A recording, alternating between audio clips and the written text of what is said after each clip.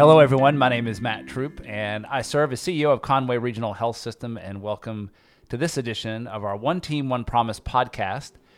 We are continuing our series of interviews with physicians. We've done several of these, so if you're interested in learning more about our medical staff and culture here at Conway Regional, you can go back and hear interviews with a number of physician leaders on our staff and team. Today, I am privileged to have in our studio here, it kind of feels weird calling it a studio, but this is what we're going to call it, a studio. I have Dr. Yelchin Hashiolu. Help me, so we just had this conversation. Yeah, right. So it's actually, you got the first part, right? It's Yelchin, and the last name is Hashiolu. Hashiolu, yes. That's right. And Dr. Hashiolu is a cardiologist, joined our staff almost a year ago. September. Yeah, yes. Second half September. Yeah. And so, just for the audience here, tell us a little bit about yourself. Where did you grow up? Where are you from? Sure. Yeah, so I was born in Bulgaria when it was a socialist country. Wow. And I was a part of the Turkish minority.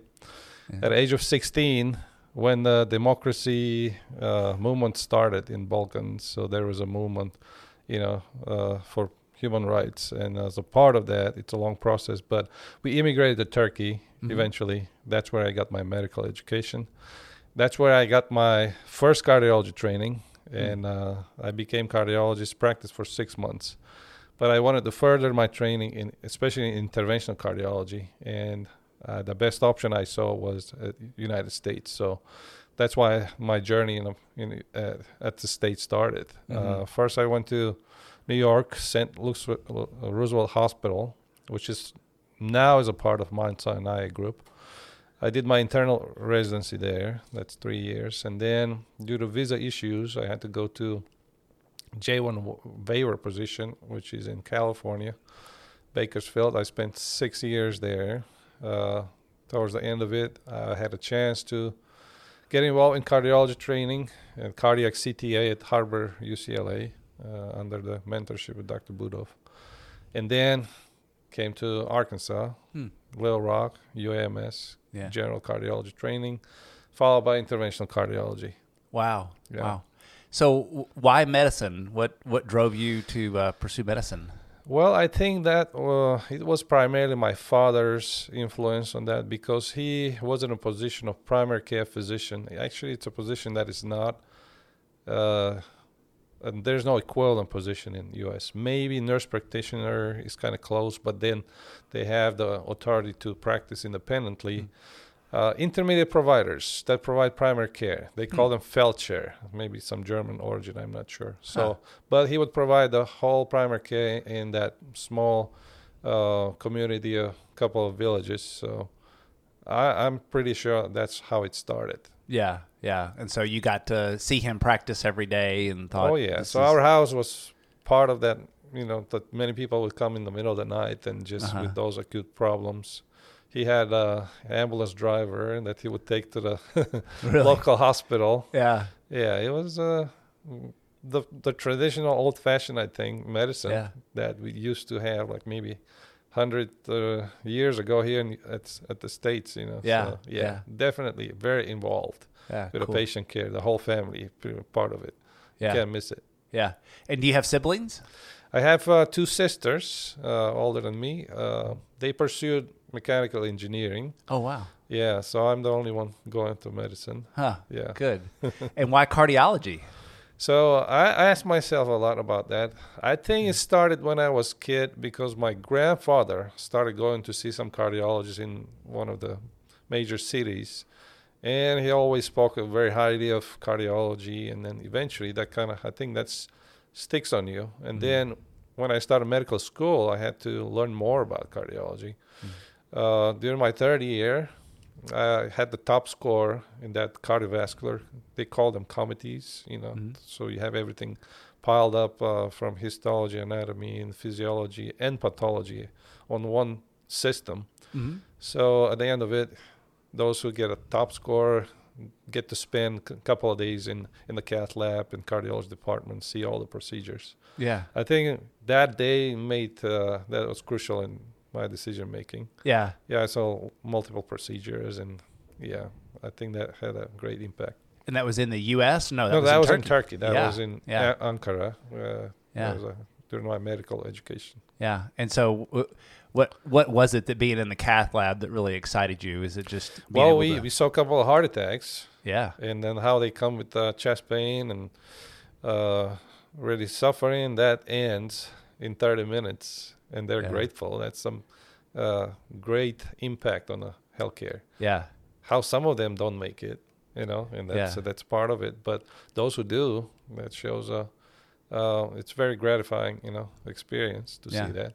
And some people who need pacemakers, they get the pacemaker, and then all those procedures, technology to the point that influence patients' lives and families was just amazing Yeah. to see. You're able to As see a medical student, Yeah. we still at that point we didn't have any clinical exposure yet. Mm-hmm. Mm-hmm. It's more like didactics at that point. Yeah. And you're able to see the effect of your intervention and see the immediate Exactly. impact and, Yeah. significant impact that the things that people used to die of, right? Right. Yeah. Right. Not Yeah. that long ago. Yeah, I think that's where the interventional part, Yeah. got into me, because later on I got into cardiology, did the general cardiology part. We didn't have a formal interventional cardiology programs. It was either you stay in the as a faculty in that hospital, and then eventually get some kind of training on it. Yeah. So yeah, and at that time there was no openings, and I was not willing to wait for undetermined period of time. Yeah. What's the primary differences between the health system in Turkey and the United States? Well, actually, they're pretty similar Really? when I compare them, because you do have state-provided, hospitals funded by the, government. At the same time, you have private hospitals too, and they get some insurance coverages, So it looks similar, but I think it's at a larger scale at the United States. So Yeah. yeah, there's more government coverage over there. I think more what you may call federal kind of insurances. They have more over there. Yeah. It's not necessarily as much as the Europe, Yeah. not nationalized completely. Yeah. But it's like a hybrid system. Yeah. And are patients kind of the same? Do you find? Yeah. Yeah. I mean, heart disease, as you know, it's pretty Everywhere. universal everywhere. Yeah. Yeah. With all the aging population and risk factors, obesity getting worse.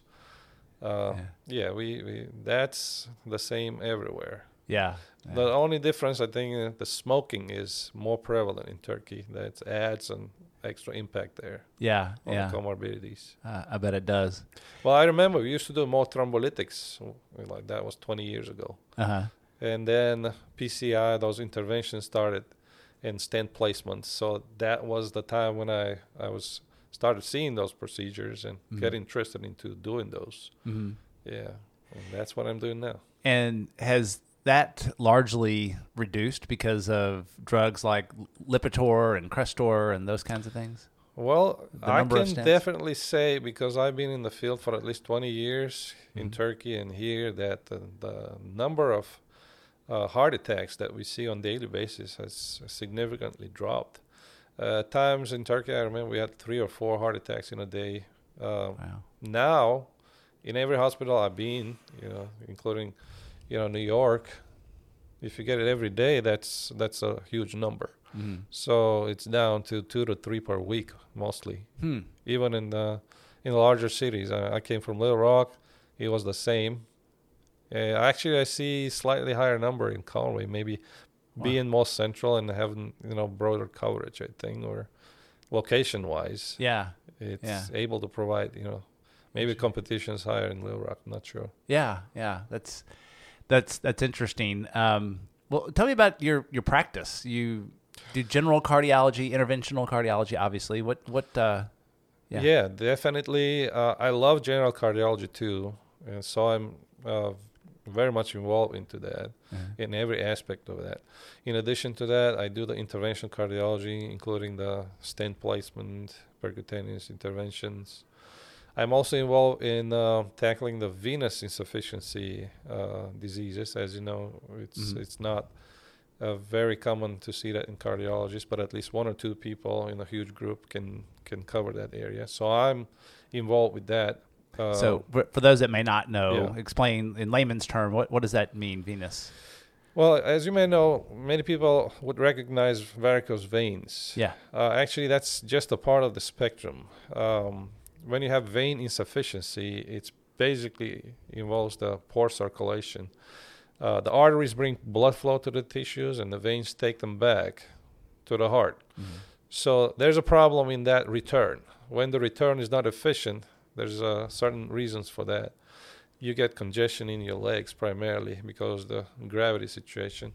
And over time, swelling, inflammation, open sores that would not heal become a major issue, and they won't be healed if you don't address the venous insufficiency with certain treatments. Mm-hmm. And some of them are conservative, and some of them are invasive. Mm-hmm. Things like ablation procedures, sclerotherapy, phlebectomies. Mm-hmm. Yeah. And medicines, are there medicines that treat there's not that many, but we have one particular medication that's been out in the market that I've seen variable results, but usually in a positive way. Mm-hmm. So the medication, the impact on medication of vein disease is limited. So that's why it can be treated by any other physician, and just, so it requires specialty care. Yeah, yeah. Okay. Are there other unique aspects about your practice? Well, I also try to cover the need for a Watchman device placement, especially as our population ages and the prevalence of atrial fibrillation increases. Along with that, the risk of falls and risk of bleeding also increase, including being that GI bleed or related to the falls.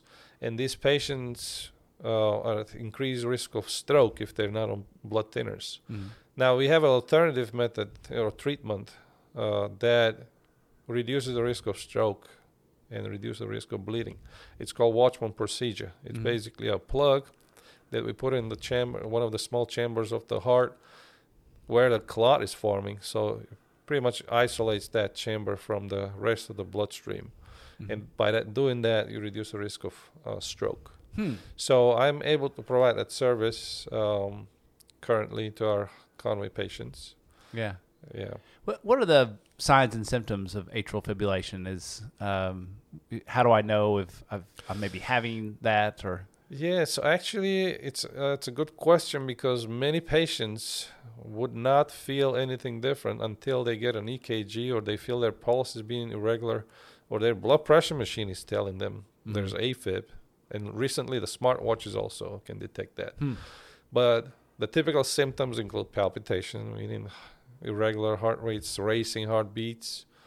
Some people present with worsening fatigue, shortness of breath, and in rare cases, actually, atrial fibrillation may induce heart failure, and would come with symptoms like shortness of breath, swelling. Yeah. Yeah. That seems to be really on the rise of late. I hear about it a lot more. Right. Why is that, do you think? Age is number one, because it's very closely correlated with advanced age. And as you know, our population is aging.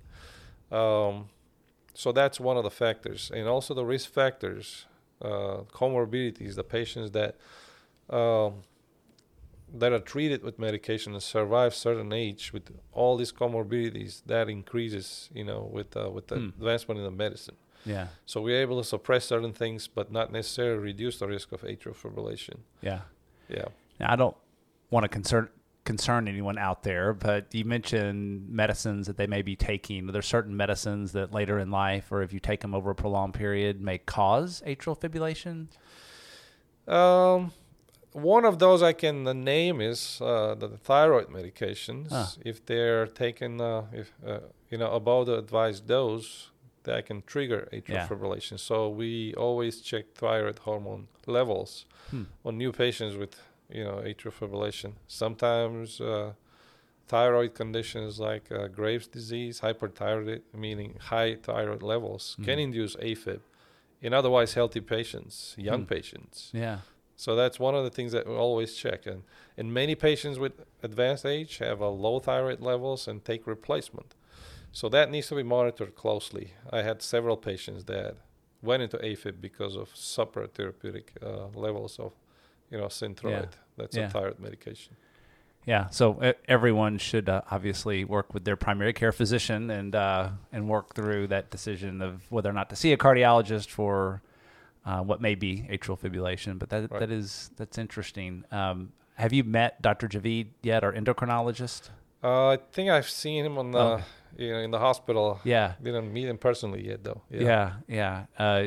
She's a great clinician, and obviously has a lot of passion around the thyroid management and other endocrine issues. So let's talk a little bit about your journey to Conway. I know for a period of time you were helping to cover our emergency room and really weekends on a locums basis. That's how you got kind of introduced to Conway. Is that right? That's right. Yeah. I think I've been doing that for the past 3 years. Yeah. Before I started working here. Yeah, that's what. That's how I had a chance to know about Conway Regional. Yeah. Actually, about Conway in general. Mm. Yeah. So, what I liked about it is just the city itself.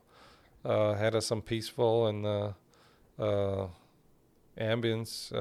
And it's college town. My wife actually used to commute every day here for 4 years to do her master's at the UCA. Huh. So we had some Conway connections starting shortly after we came to Arkansas.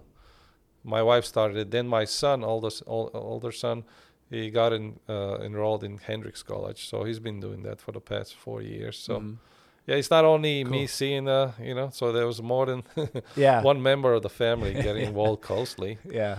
Yeah, I came for her activities here for graduation, all those things. We went with the family. So Conway has a special place. Yeah. In our family in general. Yeah, it really does. And you, I think the last time I may have talked to you about this, you had bought land and were building the home. Is your home finished yet? Oh, actually, I was planning to do that, but then we found a nice house and we bought it. Okay, good. Yeah, we almost we were too close to buy the lot and build, and it was just a lucky coincidence there to find a house in this, very tight market. Oh gosh, yeah. Oh, good. I'm recalling this now. I think you mentioned that a while back that y'all had found a house. That's great. And what? So Conway's a great town, but what attracted you about the medical staff or the opportunity itself? Well, one thing I liked about Conway is that it's regional. Its involvement not only in clinical activities, but I see its involvement in academic medicine. Now, you have established family medicine program, and now I think just today. Literally today. We started internal medicine program, residency program, and all the investment that you've done to the hospital, expanding the ICU and bringing all these new physicians to cover broader, needs of this community. Mm-hmm. It's something that I have not seen recently in any big hospital. Yeah. So huge potential. Yeah. For expansion and increasing the quality and also education. And that's for the community to bring some physicians to the community. Yeah. So that's a unique commitment here. Yeah. And that's what I like about it too. Yeah. We're big enough to be able to contemplate things like that. Right. But yet small enough that you don't feel like you're just a cog in a wheel. I mean, you can really play a direct role, if you so choose, in graduate medical education or helping to be a part of the future in a meaningful way. So it's kind of a cool combination of the two. I agree. Of size and scope. What do you like to do for fun? I like to hang out with my family, actually. Yeah. So try to travel with them, spend the weekends with them. Sometimes we go into some, parks and some boating sometimes. But it's been primarily spend time with my family. Cool. We like to spend some of our time going back to family in Turkey, I think it was about a year ago you went to Turkey. Is that right? Yeah, actually, I'll be going soon too. Oh, good. I'll be going there in 2 weeks. Oh, good. Spend some time. I have my mom is there and my sisters are still there. Yeah, I have also there's some family in Bulgaria too. I've been there only a couple of times though. Just didn't have much time. Yeah. Yeah. So it's primarily around the family. Yeah. You mentioned a son. Yeah. And just one. I have 3 sons. Okay, I thought there were more. All okay. of them boys. Yeah. Okay. And their ages? They ages start from 9 all the way to 22. Okay. Yeah. And one I know. Well, now 23 actually. Yeah. Participated in MASH, right? Our yes, the middle one. Yeah. He is in 11th grade. Yeah. So he's planning to pursue medicine. Uh-huh. So we really wanted to get involved with some kind of exposure, immersion, Yeah. know, in medicine. Yeah. And he loved it. He wanted to have at least another week of the same experience. So he really enjoyed it, every second of it. Yeah. So that was a great opportunity for, high school kids there by the Conway Regional. I mean, those are the things that stand out clearly, that you can see there's commitment there to promote education and awareness and quality. Yeah. Yeah. I mean, if you have spent not very long, but some time in the hospital, that you can easily see that. Yeah. I remember meeting your son. He came to we have a daily huddle at 9 a.m. where all of our leadership just kind of talks about what's going on in their different areas. It's a very abbreviated meeting, but Trista had brought the students to the room, and they had to introduce themselves and then what their interest is. So some wanted to be nurses, some wanted to be surgeons or whatever. And I very distinctly remember seeing your son, and he said, cardiology. I want to be a cardiologist. Yeah, you told me that. Then I asked him, he said, he had repeated that. I was like, okay, you never told me that. Yeah. You wanted medicine. In the past, he used to say pediatrics, I guess. Now he's convinced it's cardiology. I mean, I'm proud of his commitment and achievements. Excuse me. If you were advising somebody about medical school, what would you tell them? My stance on that is clear. Not everybody should do things because some people find it cool. I want them to be committed to it. I want them to really know if they wanna pursue that direction.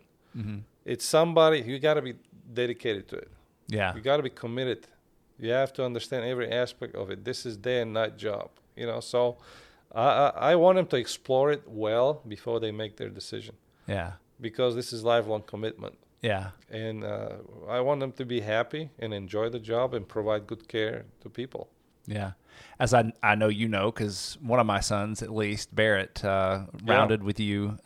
He's he'll be going into his second year at Ouachita Baptist, but we just recently established a program, for those that may not know, that bring in pre-med students. And so these are usually juniors to seniors in college that will come in and round and shadow a physician. And so they spent the whole summer doing that. And it's been really cool just to hear them talk about what they see. Yeah. The differences in different specialties and things they like, and I can't help but think that that's going to enlighten their path. I'm sure it's going to be very helpful. Yeah, I mean, as you were continuing the same question. Yeah, my oldest son, for example, initially he was thinking medicine, but I never really pushed him that direction. Yeah. Now he thought about it, he investigated. Now he wants pharmacy as an option. So actually, we the hospital was offering some, exposure to pharmacy services too. So he's going to do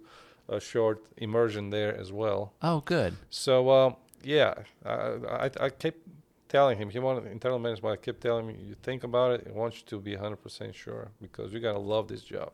Yeah. It's not just, for one aspect, but every aspect of it. Yeah. It's a long journey. It's a long journey. For you, that was...